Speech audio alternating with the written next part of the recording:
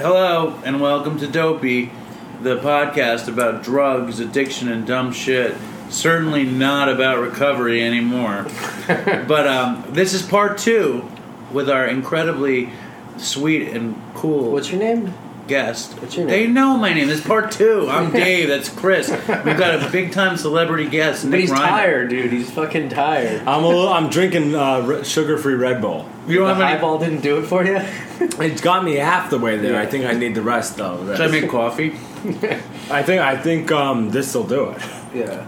You know, maybe you should give him Coke to shoot in the bathroom before he tells the story. Oh, you were asking me about my Coke shooting story. Yes, your Coke shooting. Everyone that's ever shot Coke remembers where they were when they first shot cocaine.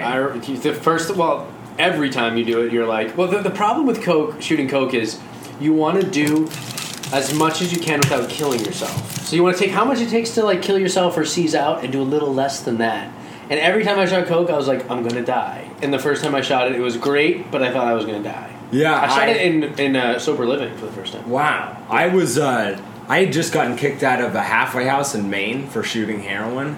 And I was there for 7 days. Yeah. And I confided in my friend there. I said, look, because I felt guilty about it. I was like, look, I got something to tell you. And he's like, what is it? And I was like, if I tell you, you can't repeat it to anybody. Like, I just need to get this off my chest. And I said, look, Was it Foundation's house? It might have been. It was. Sorry. I don't care, actually. And he goes, okay, what is it? And I said, well, I've been shooting up and I've been doing heroin. And he's like, well, I'm going to your counselor right now. And I said, no. A friend of yours? Yeah. And I said, what? Like, not even a discussion of where you've been, just... How you doing, man? Insisting that I tell the counselor. So I go and I tell him, and almost immediately I'm kicked out, and I get the ultimatum. It's back to another rehab, which I've just been to like 3 back-to-back 3-month stints. Yeah. Like in all these different states, and I'm in Maine. And I was like, no, I'm doing the homeless thing. I don't care. I'm venturing out. Yeah, this is on the road, Jack Kerouac. Here we go. And so I spent, a couple weeks in this homeless shelter in Maine, and I got exposed to some crazy stuff. Wow. And this one guy, said that you can shoot up crack or something like that. Vinegar, lemon juice. If you put it in lemon or something. Yeah. So That's Chris's shit right there. That's It's all so he easy does. to buy crack. You can never buy powder on the street. So I wasn't questioning anything. Yeah. I was going with the flow, and he gives me all the works, and he says, "Go into we're outside of the McDonald's," and he says, "Go inside and do it." I said, because at that point I had never done it myself. I said, "I don't know how to do it." He's like, "We just got to do it," and I was like, "Okay." Yeah. So then I went into the McDonald's bathroom, and I'm searching around. I see the blood, and I do it. And it's the most incredible feeling I've ever felt. Yeah. And I didn't realize how long I was in that bathroom. But when I opened the door, there's a Starbucks line waiting for the bathroom, and I just pass all of these people high on coke, and I just make my way out. Yeah, just terrified. Yeah. So that was my first experience with that. Yeah. First time I shot Coke. You shot coke? Yeah. I didn't know that. First time I shot Coke, I was living in my studio in Chelsea, and there were these drug dealers that were operating out of an apartment across the hall from my apartment, because I grew up in low-income housing and I lived in low-income housing, and I became friendly with them, and I would buy weed from them, and then they got busted in their apartment, and they were like, "Yo, Dave, you think we could leave the safe in your house?" And I'm like, "Sure." I was like, "But if you leave it in my house, you're going to have to pay me, and you're going to have to give me drugs when I ask for them." And they were like, "Okay." And so they put this safe into my apartment, and I don't like coke. I'm incredibly high-strung. It's not my thing. But, one... Choose on coke. Yeah, you know what I mean? I like dope. I like benzos and weed, because they would just relax me. But fucking coke would make me crazy. But at some point... fucking no dealer was around, and I wasn't I was on methadone, so I wasn't gonna get sick, and I couldn't find any dope. And then they came through, and they were like, "You want some coke?" And I was like, "Sure." And they leave, and I just sat there, and I shot a fucking, I don't know. What was the first thing you thought? What was your I need first some impression? fucking dope. I was just like, but you weren't impressed at all by the. every up I've ever taken, it's a means to find a way down. See, like, but that's the me. thing I would always want is to shoot coke. I enjoyed shooting dope and drinking way more, but I'd always want to shoot coke because it's just like the most reinforcing. You do it and it fucking hits you so hard. Yeah, you know? it's really It's crazy. over before it starts, though. No, as soon as, dude, at the end, I would shoot coke and immediately I hear police sirens, think I was going to die, and stab myself in the finger 20 times because I tried to put the cap back on the syringe and I'd be shaking so much I'd keep stabbing myself because I could never get the cap on, you know what I mean? The worst part about the stimulant stuff, like the meth and the coke and stuff, is the paranoia. Oh, so bad. And it's so funny, and I always thought about this, how every paranoid person comes to the same conclusion, which is the cops are outside, they're coming in, and they want me. They're coming to get me. And I know that they're out there.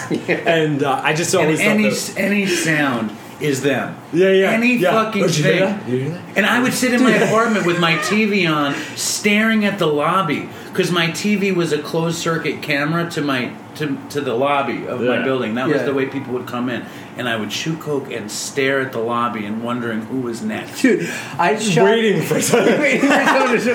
Dude, I shot meth once, and I was with a girl, and I was in a hotel in Pasadena, a motel, and I stood at the peephole for like 6 hours, because it just stays. It's not like coke doesn't wear off, it just stays for her. And I stood at the peephole for 6 hours, and the girl's on my bed, like, talking to me, and she's like, Chris, like, come over here, like, look at me, talk to me. And I said, I'm sorry. I'm like, I have to stay here. And I just sat there at the peephole for 6 hours just waiting, like, is anybody coming? And then every once in a while I'd get down and look underneath the little line underneath the door and be like, I think there's somebody standing outside.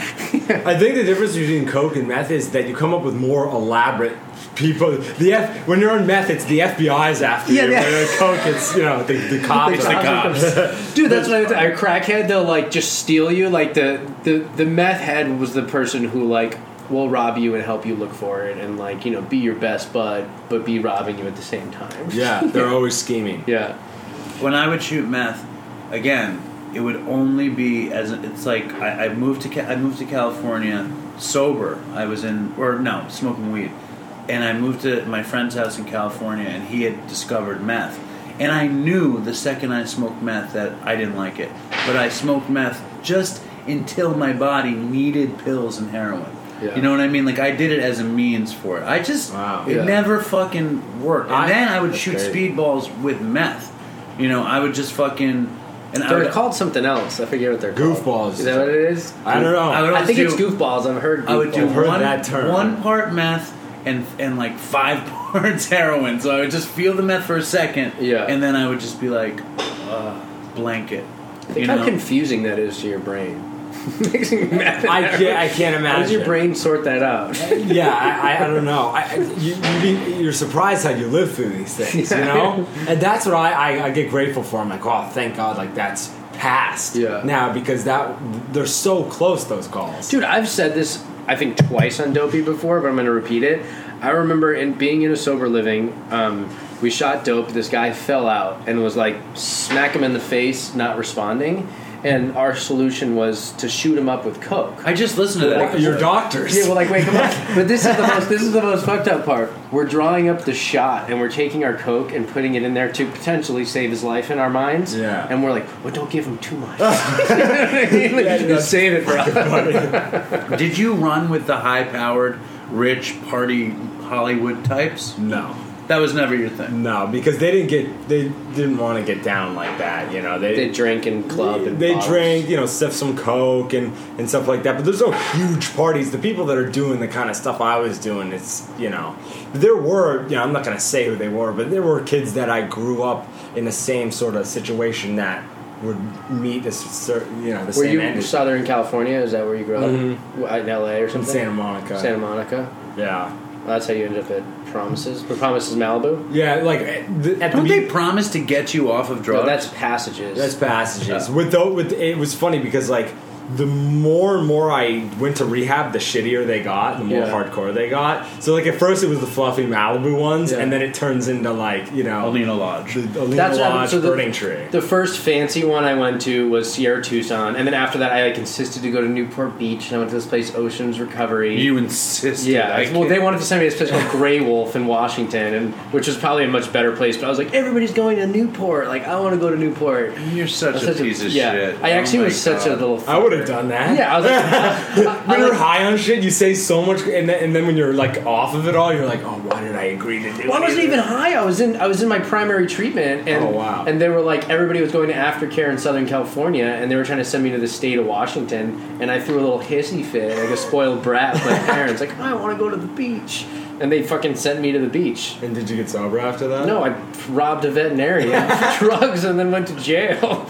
And then I started the real intent. Then it was Impact and Alina Lodge. So the beach doesn't get you sober. The beach didn't work for me. The beach for this didn't person. This addict. For this addict over here. Yeah. Exactly. Yeah. Fucking hell. What was I thinking? You know, all dopey stories aside, like, as always, I feel pangs of guilt. And, like, This is the dopey one, though. This is part 2 dopey one. Are you going to get all serious on us right now? Don't get serious on us. Because, you know, here's the real thing. When you have a conversation, what are the conversations behind closed doors in rehab when you're waiting for the staff to leave? It's this. That's what this is. That's what the show is. This is the meeting after the meeting, like we like to say. That's not what they say at the meeting after my meeting. They say it during the meeting. You know what they say at the meeting after my meeting? Oh, are you going to work now? Yeah, I'm going to work. Well, you go at 7 a.m. Yeah, there's very few stories at the meeting after my meeting. What was the first time you shot dope? Yeah, what was the first time you shot dope? Interesting. First roommate I ever had in a rehab. First time I went to rehab, I never... What'd you go to rehab for? It was sort of one of those bad, wrong places, wrong time. Like, I was at this kid's house, and to make a long story short, we all took a lot of pills, some Percocet, Xanax kind of stuff. It was all party there, and one thing, I took some pills, obviously, and one thing led to another, and it's me, this other dude, his sister, and we went up to his room, and he's, like, lying face down on his bed, and, like, not, like, passed out fucked up, like not responsive fucked up. Yeah. And, like, we're kids. I'm 14, 15. I don't know what the hell to do. Yeah. And, like, that whole classic thing, if I call the cops, I get in trouble. Yeah. You know? And so... luckily, his parents came home within, like, you know, a minute of that happening. They rushed him to the hospital. Yeah. I think they pumped his... I'm not sure what happened. Yeah. But I'm standing outside, and this woman says she's in AA, she's been sober for a while, and she starts, you know, telling me her story, and I feel comfortable. And so out of guilt, seeing this guy be taken to the hospital, I say... you know, I also took some stuff, and what an earnest kid you are. Just like the guy at the I'm calling your mom right now. So she goes inside. She calls my mom. I said, "You're not doing this. Like, you don't understand. Like, if you tell I'm going to be in so much trouble, and like, you don't have the authority." She's like, "I'm doing it." Yeah. So my mom arrives, and as my mom's getting there, I'm like, "Okay, mom, let's try to get out of here. Let's go." Yeah. And she's like, "Don't you have something to tell your mother?" I was seconds away from not being in tragedy, and this stringy-haired bitch, she just says to me, "Can you please come back here?" And so I have to explain to my mom that, you know, what had happened, and my mom being a hysterical... So you were taking pills and your friend fell out. Yeah, and that I had taken them too, and my mom being a hysterical Jewish mother, she, you know, rushed me to the hospital, blah, blah, blah. It turns out that this kid was already in an outpatient rehab and should have been staying sober, and, you know, I didn't know any of that, and he got sent to this place called Visions. Yeah. And to make a long story short... They sent you there. I got tricked into getting Was he sent there when you went there? There was 2 different facilities. We both got sent there. Yeah. And my roommate was a heroin addict. So before I even went to rehab, I had never sniffed coke. I'd only smoked pot. I'd taken ecstasy. I dropped acid. But when I hear for 126 days how good shooting up heroin is, that's what's going to happen every single night, you're going to tell me I'm not going to go out and try fucking heroin. And this is the origin of why you hate the recovery scene. Dude, but the rehab business. It fucking did you dirty. That's such a common story, though. People go to rehab, and what do you learn? How to get more fucked up. Yeah. And I lasted you're missing 7 weeks in the outpatient, and I'm not going to blow it for a joint. I'm not going to go back into the inpatient for a joint. Yeah. I'm doing something I haven't even done before because this is my only opportunity. And then that's how I try. And so I didn't try heroin until 3 or 4 years later. And this is also but it funny. Was seed was planted. Seed was planted. Not because of visions, but just because of visions gave you visions. Shooting dope. Yeah, that's kind of funny. The vision for you. One thing led to another, and I went to a wilderness program in Utah. And it was called Second Nature. I know their marketing. And I met a kid there from LA, and at the time he was kind of like a hardcore like Venice kid, and I met him like that was when I was 16, and then when I was 18 I was in a sober living, and I call him up because I knew he was really into heroin at the time. And he comes and he picks me up, and I've never even smoked heroin, sniffed heroin, nothing. Yeah. He takes me to downtown LA. We go to Skid Row. He gets. I'm like, what kind of position am I in? Skid Row is the worst. Oh no! I've been in all. Dude, he's from Southern California. I'm sure he lived on Skid Row. I'm just saying we should talk about that. It's the most hardcore of them all. Fifth and Broad, 7th St. Julian down there. It's insane. And so, but this time I had no idea what was up, so I just stayed in the car. Yeah. And he went out. You've been staying in the car. Oh no! He was like, just look down, and people were like tapping on the window. I was like, what the fuck is going on right now? Dude, my ex used to take me down. She drove a Porsche, and I'd keep her in the car and I'd have her put her seat back, and I'd come back and there'd be people surrounding her car, and I'd have to shoo them off. Dude, every day for 6 years, I would drive to downtown Los Angeles. To Skid Row? To Skid Row, to 5th and Broadway. Oh yeah, we said that she spit day. They would be spitting fucking piquetes out of their mouths, and I'd put them into my mouth and drive home. And I remember one time I fucking my friend was an actor, and he had fake money, like fake 50s from a movie or a play he was in, and I was like, this is gonna work. And I was with Todd. Did it work? And Todd was like, don't do it, we're gonna get killed. Was it like Monopoly money? No, it was like fucking movie money. It was pretty close. It looked good to me. It didn't feel right. Yeah. I crumple it up, I like pour water on it. Did you add like regular bills too, or do you just straight fake? I go down there, I said, and they were selling them cheap to me. I knew one guy. Yeah. And like I was like, give me 4 paquetes, and I give him $100, and he's like, he calls, he's like, Julio. He spits them out, gives them to me, and we peel out of there. And the next day I come back again, and he sold me more with real money. Like, it's so much volume. He had no fucking idea where he got the fake money. So back to your story. Hold on. That's basically the end of it. I went and I shot up heroin with this guy. But where did you do it? You copped in Skid Row and then did it where? We copped in Skid Row. We drove to an undisclosed location. I mean, I don't know where it was. Yeah. His house? Yeah. The guy, I'm honestly like, at this point, it's taken so long to get the heroin, and I'm so sober that I'm like, I don't even want to do this at this point, but I'm in so much trouble for leaving the place, for like, dude, like, I gotta kind of already do this. And this was one of the close, he just shoots me up with a full thing. And I mean, it was incredible, but the point of the story is that the seed of heroin got planted by the first time I was ever in rehab, and the person I got it from was a guy that I met in rehab like 3 years down the line. I mean, how horrible that is, though, for parents. They send their beloved child off to rehab. Did your mother blame herself? We always talk about that, like, I don't think that they should. I really don't think that they should feel that way at all. Like, and it's not. It's always a person's choice to do something, I think. It's always, but that's the drawback of sending someone to treatment, especially somebody very young. When they're very young, when the addiction hasn't progressed to a certain point, or if they're not ready. You know what I mean? If they have no inclination of like getting out. Because there's always an element in every treatment center, no matter how much they are about keeping the community. You know what I mean? Like pure. There's always an element of people working against the system, and those were the people I gravitated to for years. Or I was the person having people gravitate towards me who were like just actively planning their next relapse, Yeah. The first time But that's a really good point you brought up, because like, we've never talked about that on the show, is that like going to a treatment center could be like deleterious to your health.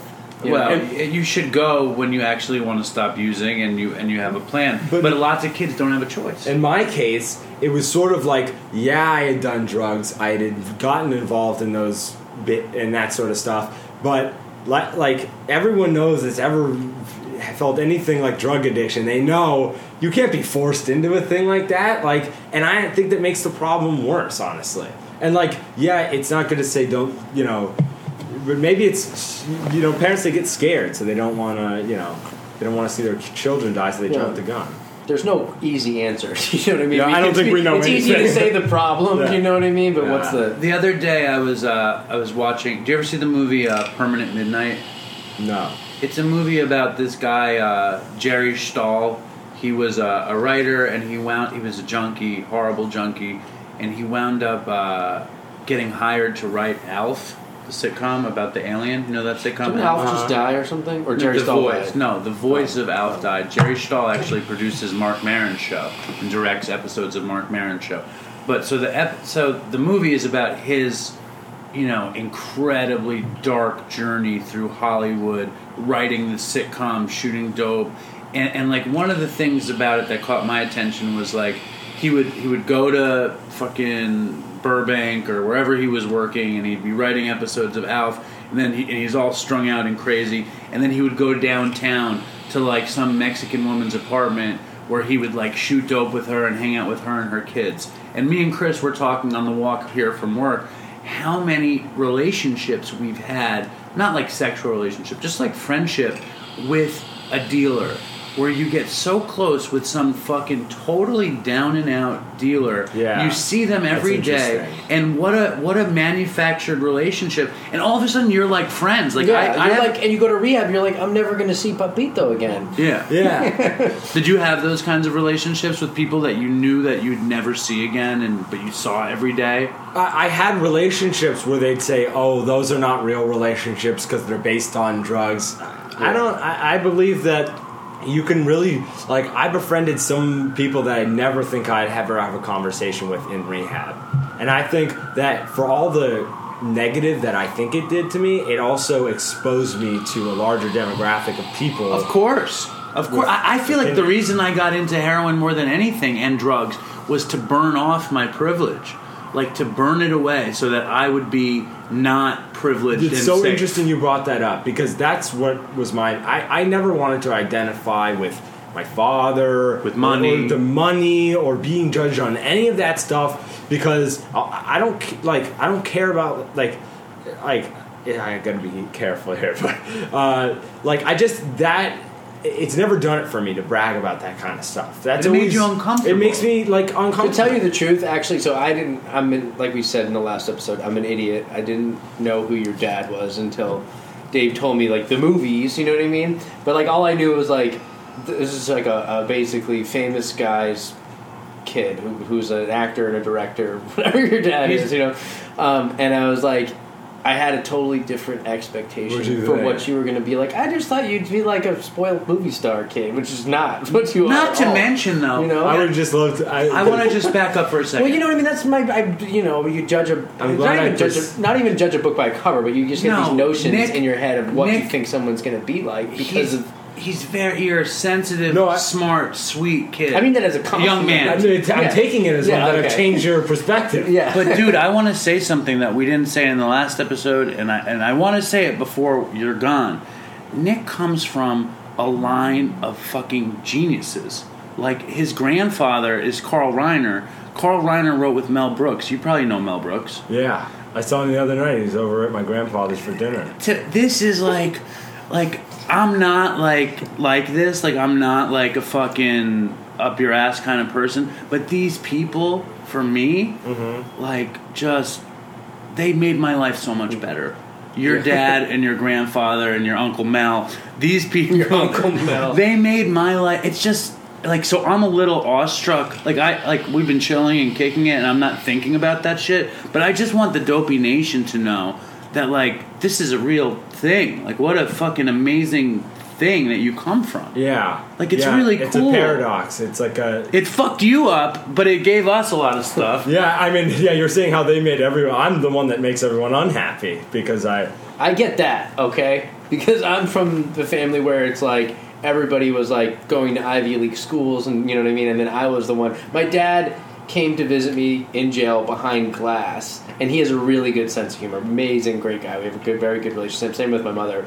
And he was at my sister's graduation from Harvard Business School, and then he got on a plane to fly to Orange County Jail and visit me behind glass. Wow. And he came in, and the first thing he said, he's like, I'm a little confused. He's like, I was at Harvard yesterday at your sister's graduation. He's like, now I'm hanging out in line with gangsters waiting to see my other son, my other child. Yeah, so I get that, though. But and my parents were both teachers in Manhattan, you know, super middle class Jewish fucking world. Like, probably, you know, my parents were not as cool as your dad, and I'm sure your mom was a lot like my mom, just a hysterical Jewish mother. Yeah. Like, my mom was into her looks and being glamorous, and but a great mother, you know, and like great person. But I remember when the first time I checked into detox, okay, I was on heroin for probably a year, and I was producing a TV show, and I was making good money, and I had the choice to tell my company that I was a heroin addict and I had to go away, or to tell my parents. And I didn't realize I should tell the company. I told my parents. And I went to detox at Beth Israel, public detox in New York, and it was fucked up. And they came to visit me. I called them, and they were at the theater, and they were all dressed, and my mother's wearing one of these silk scarves with the patterns on it, and they come to the rehab at Beth Israel, and I stink of Marlboros, and I'm wearing the hospital shit, and my mother's perfume was so strong, like, and she's in this fucking cracked den fucking place. What is this? Yeah. But it's fucking hard. Yeah. It was hard to see it. My mother's dead now, God bless her. It's just so hard to put your family in that spot and to be someplace that they would never go to. It is hard. Do you have siblings? I do. I've got any of them have a issues? spit-polished older brother who looks like me but just does everything right. Yeah. And I have a sister who just went off to college. Oh, okay. And I never went to high school, never went to college, never did any of that stuff. And I was the question I love to hear is, I mean, you come from a background like this, how could you ever get into drugs? It's like, well, gee, I mean, I don't even know where to start with that. You just told us, you know, it's like, how could you have not? Yeah. You know what I'm saying? You know, but like, how old are you? I'm almost 23. You could go to college and go take a writing fucking thing. You could do that. It'd be fun. A movie. I know, but look at James Franco. Yeah, look at James Franco. I don't know. Just look at him. Look at him. Exactly. He's a beautiful man. No, but I don't know. I'm just saying, like, you get into... I just think it could do you some good.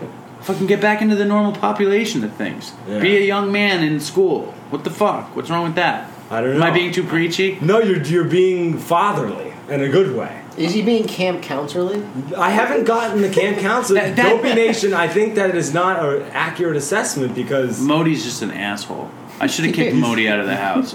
Modi was the comedian on the fucking show that called me a camp counselor, which scarred me. And now we're going to get emails that I'm a camp counselor.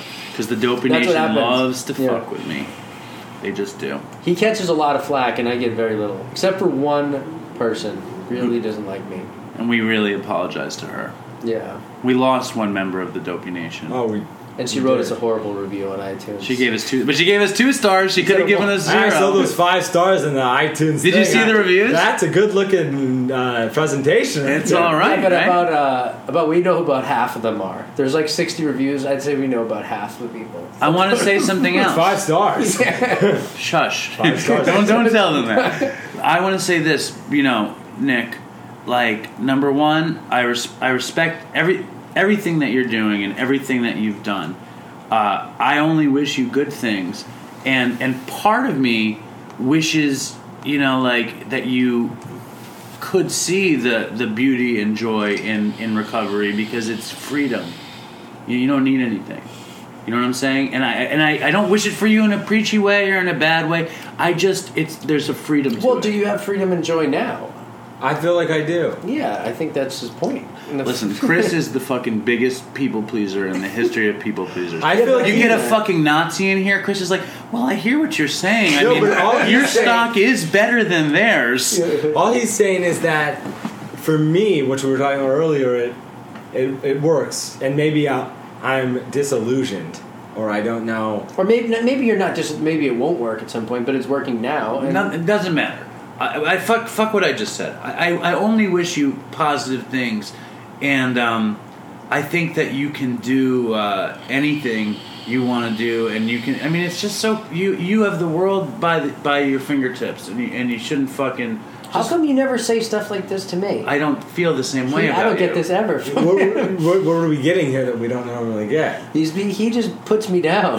When do I put you down? I say I am so happy that he's my partner. So, that we do the show. you're mad at him for being kind to you? No, I'm not mad. No, I just think like it's. First of all, I'm super grateful that this caught your interest. Definitely caught my interest. And you wanted to come and be a part of it. I think that's fucking.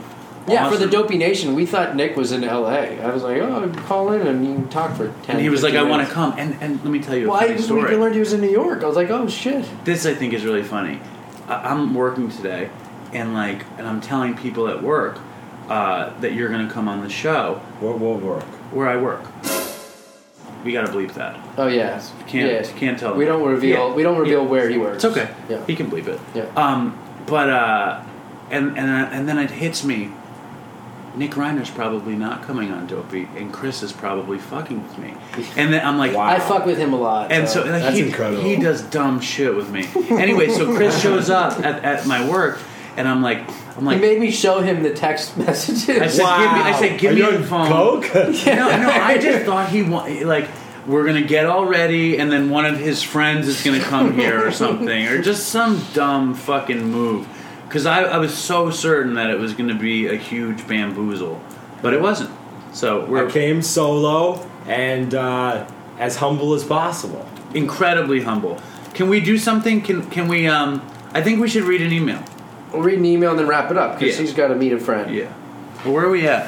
31 minutes. Well, we're going to release 2 in a week, so I don't think we have to do the full hour. It doesn't matter. Yeah, it doesn't. I'm going to read an email. Solid 30, right? It's solid 30, right? Yeah. It's totally solid. All right. I got something funny for you to read after. Me and my friend had an article published in Gawker where we would just get Malibu rehabs, we got Cliffside, a bunch of different places, to agree to ridiculous requests. Where I'd email them and I'd apply. I was an assistant for a movie star or a high net worth individual. That's incredible. Yeah, and I said that my client is a nudist and she can only do therapy in the nude. Is that okay? And they're like, yeah, we consulted with the treatment team and that's fine. Or one, I said they're. Do you have those live calls? I don't have. No, I didn't do it. I did it all through email, and I had to prove and send. Actually, it was supposed to go on Vanity Fair, and Vanity Fair actually paid me for the piece. And then their legal team, the day before it was supposed to be run, squashed it. They're like, "We're going to get in so much trouble." But then I sent it to Gawker, and Gawker's like, "Sure, we'll run it." Wow. Yeah, but I'll text it to you. Whatever. You should Okay, read it. for You'll sure. laugh, dude. From one of them, we did our. I said that my the person I worked for was a movie star. And that she was selectively mute and would only speak in front of cameras. And could she do nonverbal treatment? And they were like, sure, that's fine. You know what I mean? It's just about the money for them, Yeah. Yeah. Keep talking. Keep talking. I've ran out of brain power here. I go. The sugar-free Red Bull's not doing it? No, I needed sugar. You need sugar. Oh, my God, dude. Okay. So are you going to stay in New York for a bit? I'm staying in New York. You all right? I'd love to be back on the show if you guys would have me. Of course, man. Of course. Should we write? Should I read crazy otters? No, I email? want to do Scott's, dude. I really want to do Scott's. Okay. Can I read it? I'll read Scott's.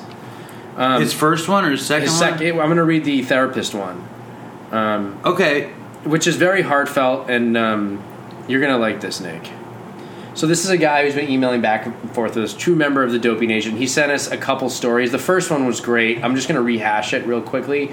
He got out of rehab told his parents that he was going to go to an AA conference with his buddies. No. Let me read the first one, because the first one is... Well, I smoked crack for the first time at an AA conference in Atlanta. Tell us that story. That was pretty recent. That was like the World Conference was... I was like 16. Oh, no, so this is a long time Tell ago. us the story. I smoked crack in Atlanta. That's the story. I couldn't find any more cocaine, so... Okay, first email from Scott. Wait, but they're really long. But this one is just an introductory to who he is. Oh, okay. It's not the fish story? It's just this. All right, read that. Hey guys, I'm 4 years clean and have Crohn's disease. As a result of the Crohn's, I went through my first major surgery Friday while clean. I am open and honest about being a recovering heroin addict with my doctor, but there was no way around not taking opioids post-op. My sponsor is dealing out my meds, and I am doubling down on meetings. On meetings, you see? I heard that. Regardless, the oxy's still making me feel awesome. I said, that's a red flag. I said all that to say I stumbled across your podcast and have fallen in love with it. You are both fucking hilarious and super entertaining. Keep up the good work and let me know your thoughts on taking medication after surgery while in recovery. Scott. Sounds like he's doing it responsibly. Totally. Great. Totally. His story, though, the story that Chris is going to read, is so good and crazy. He's really funny. So I've been emailing back and forth with him, and he has a good sense of humor.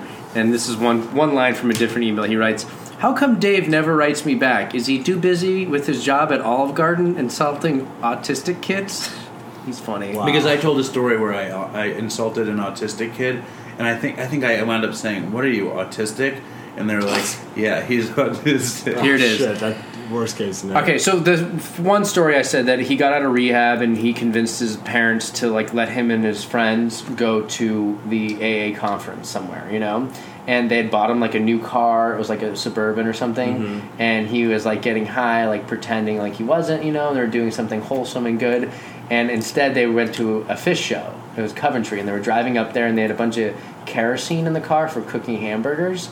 And he had a butane torch. Oh, yeah. And the butane torch button got depressed, and it lit the kerosene on fire.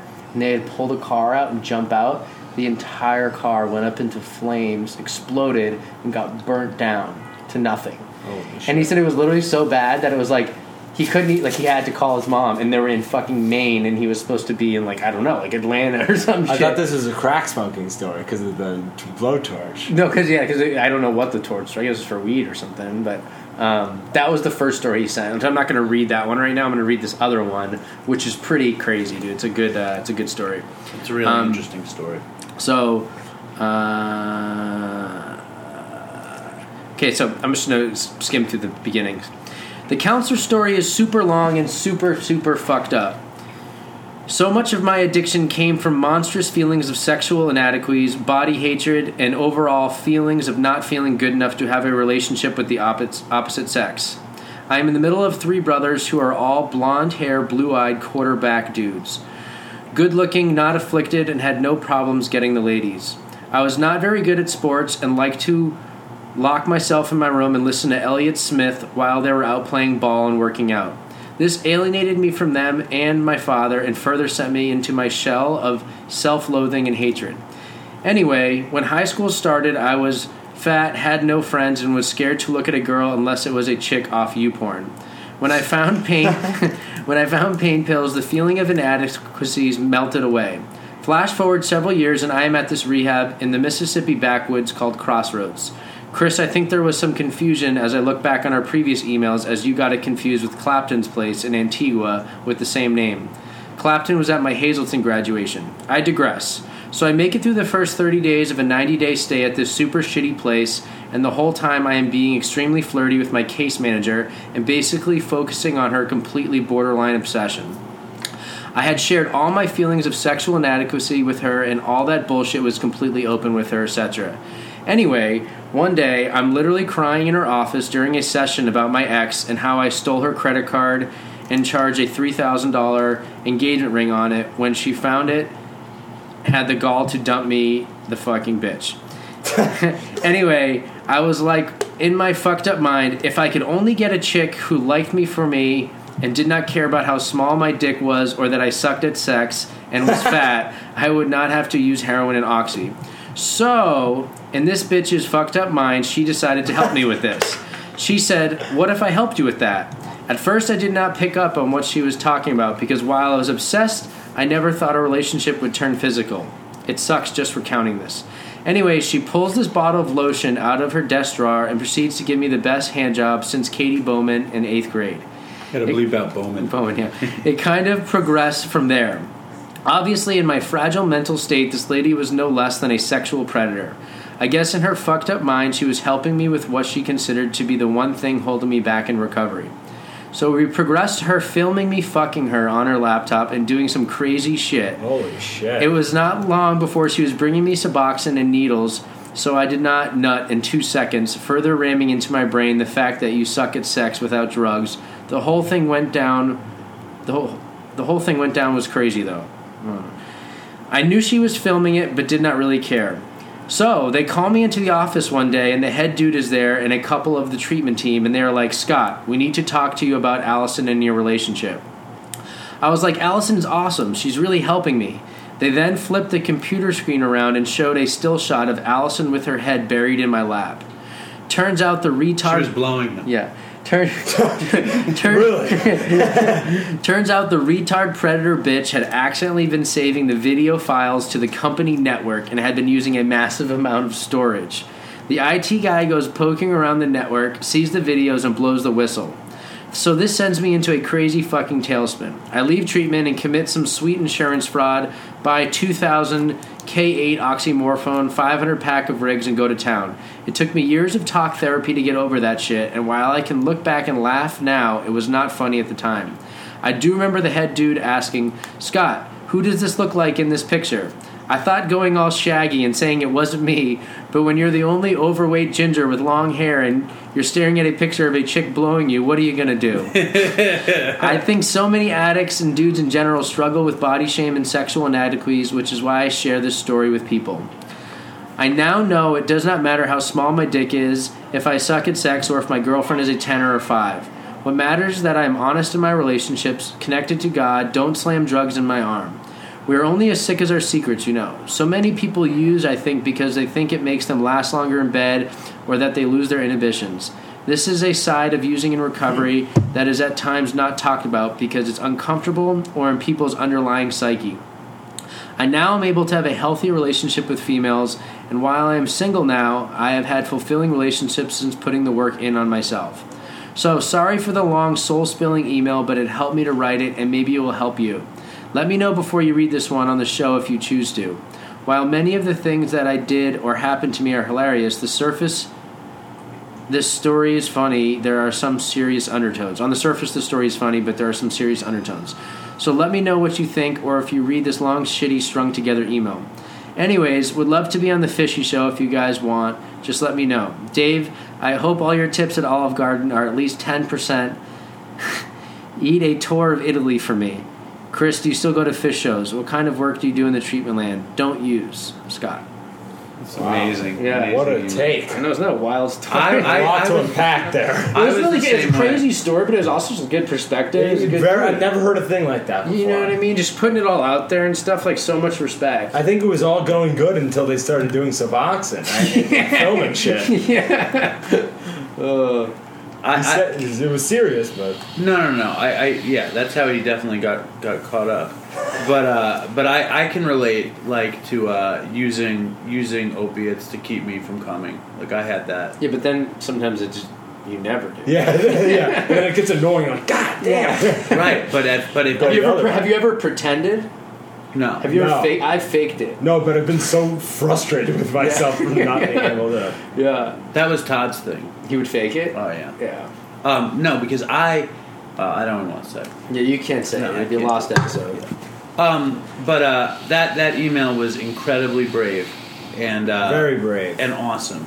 And I think that Nick is running out of time. He's out of here. So let's just thank you again. Thanks for having me. It was awesome. Sorry Dave got all preachy on you. Sorry about that. Dave is unpredictable. No, listen, man. You really see. Chris is just a fucking co-signer. He's just like me, and I'll say everything you do is good. Wow. Except me. You know that? I mean, it goes both ways. Fucking, I can't So get you're a saying break. you're more earnest behind closed doors, but I kick the truth to the young black youth. wow. That is what I do. Chris is a fucking people-pleasing... I'm a total people pleaser, but the thing is that I like that's probably my strongest suit, is that I like most people that I meet, and I want the best for them, you know? And that kind of is tied in with my people pleasing, so I don't think it's a bad thing. I don't think he's a people pleaser. He seems like a wholesome guy. He's a wholesome people pleaser. He wants everybody to think he's the won't best. get off of this. He just really is. Now, you know, Chris, that it is better for those who are afflicted to try to find a path to recovery. To happiness. Yeah, whatever that might look like. See, what Chris really thinks is that you're going to go through miles of craziness, drugs, and eventually you're going to come back. I know he thinks that. And He's I know, the Zen master. No, I think that's what you think. That's what he thinks. Yeah. That's what he thinks. That's only if you're lucky. I would say, no, listen. I would say, I always like to boil it down to this. Were I to place a bet on what would happen, God. you know what I mean? Like, what would I do with my money? What would you do? I probably would bet with Dave's line of thinking. Thank God. But I love it because I love being betted against. Yeah, there you go. Spite will motivate you. Yeah. To be able to use successfully. But my point is that bet isn't a sure thing. And I know that because I've seen it with people like Dave with the CrossFit gym, who drinks and successfully and was an IV heroin addict. You know Until the day he returns to dope. And I don't think he's going to, because I thought he was, and it's been a long time. But maybe he will. You keep telling me I'm going to return to dope. I'll just take your word for it and go and do it. I'm not saying... I was talking about Dave. I wasn't talking about you. And I don't think anybody has to do anything. I'm just saying, like, for me, this path has been, like, great.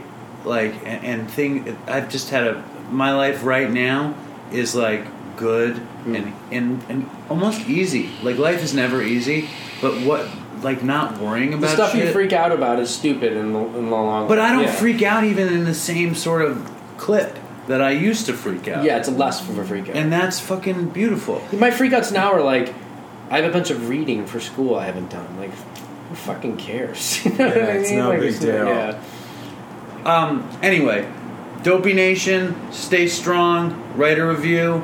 Tell us what you think.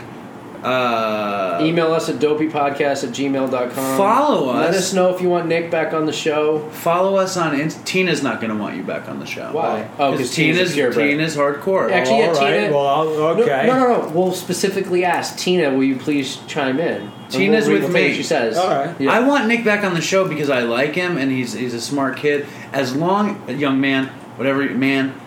you're fucking honest. Super honest here. I want That's you what on the I've show. been. I said if I'm going to come on here and give my side, I'm going to say the whole truth. So the whole truth is occasional weed smoking and drinking. Yes. No coke in the eyes. Nothing. No coke in the eyes. What is coke in the eye? That's my mix of shooting coke and acid in the eyes. Have you ever put acid in your eyes? Have you?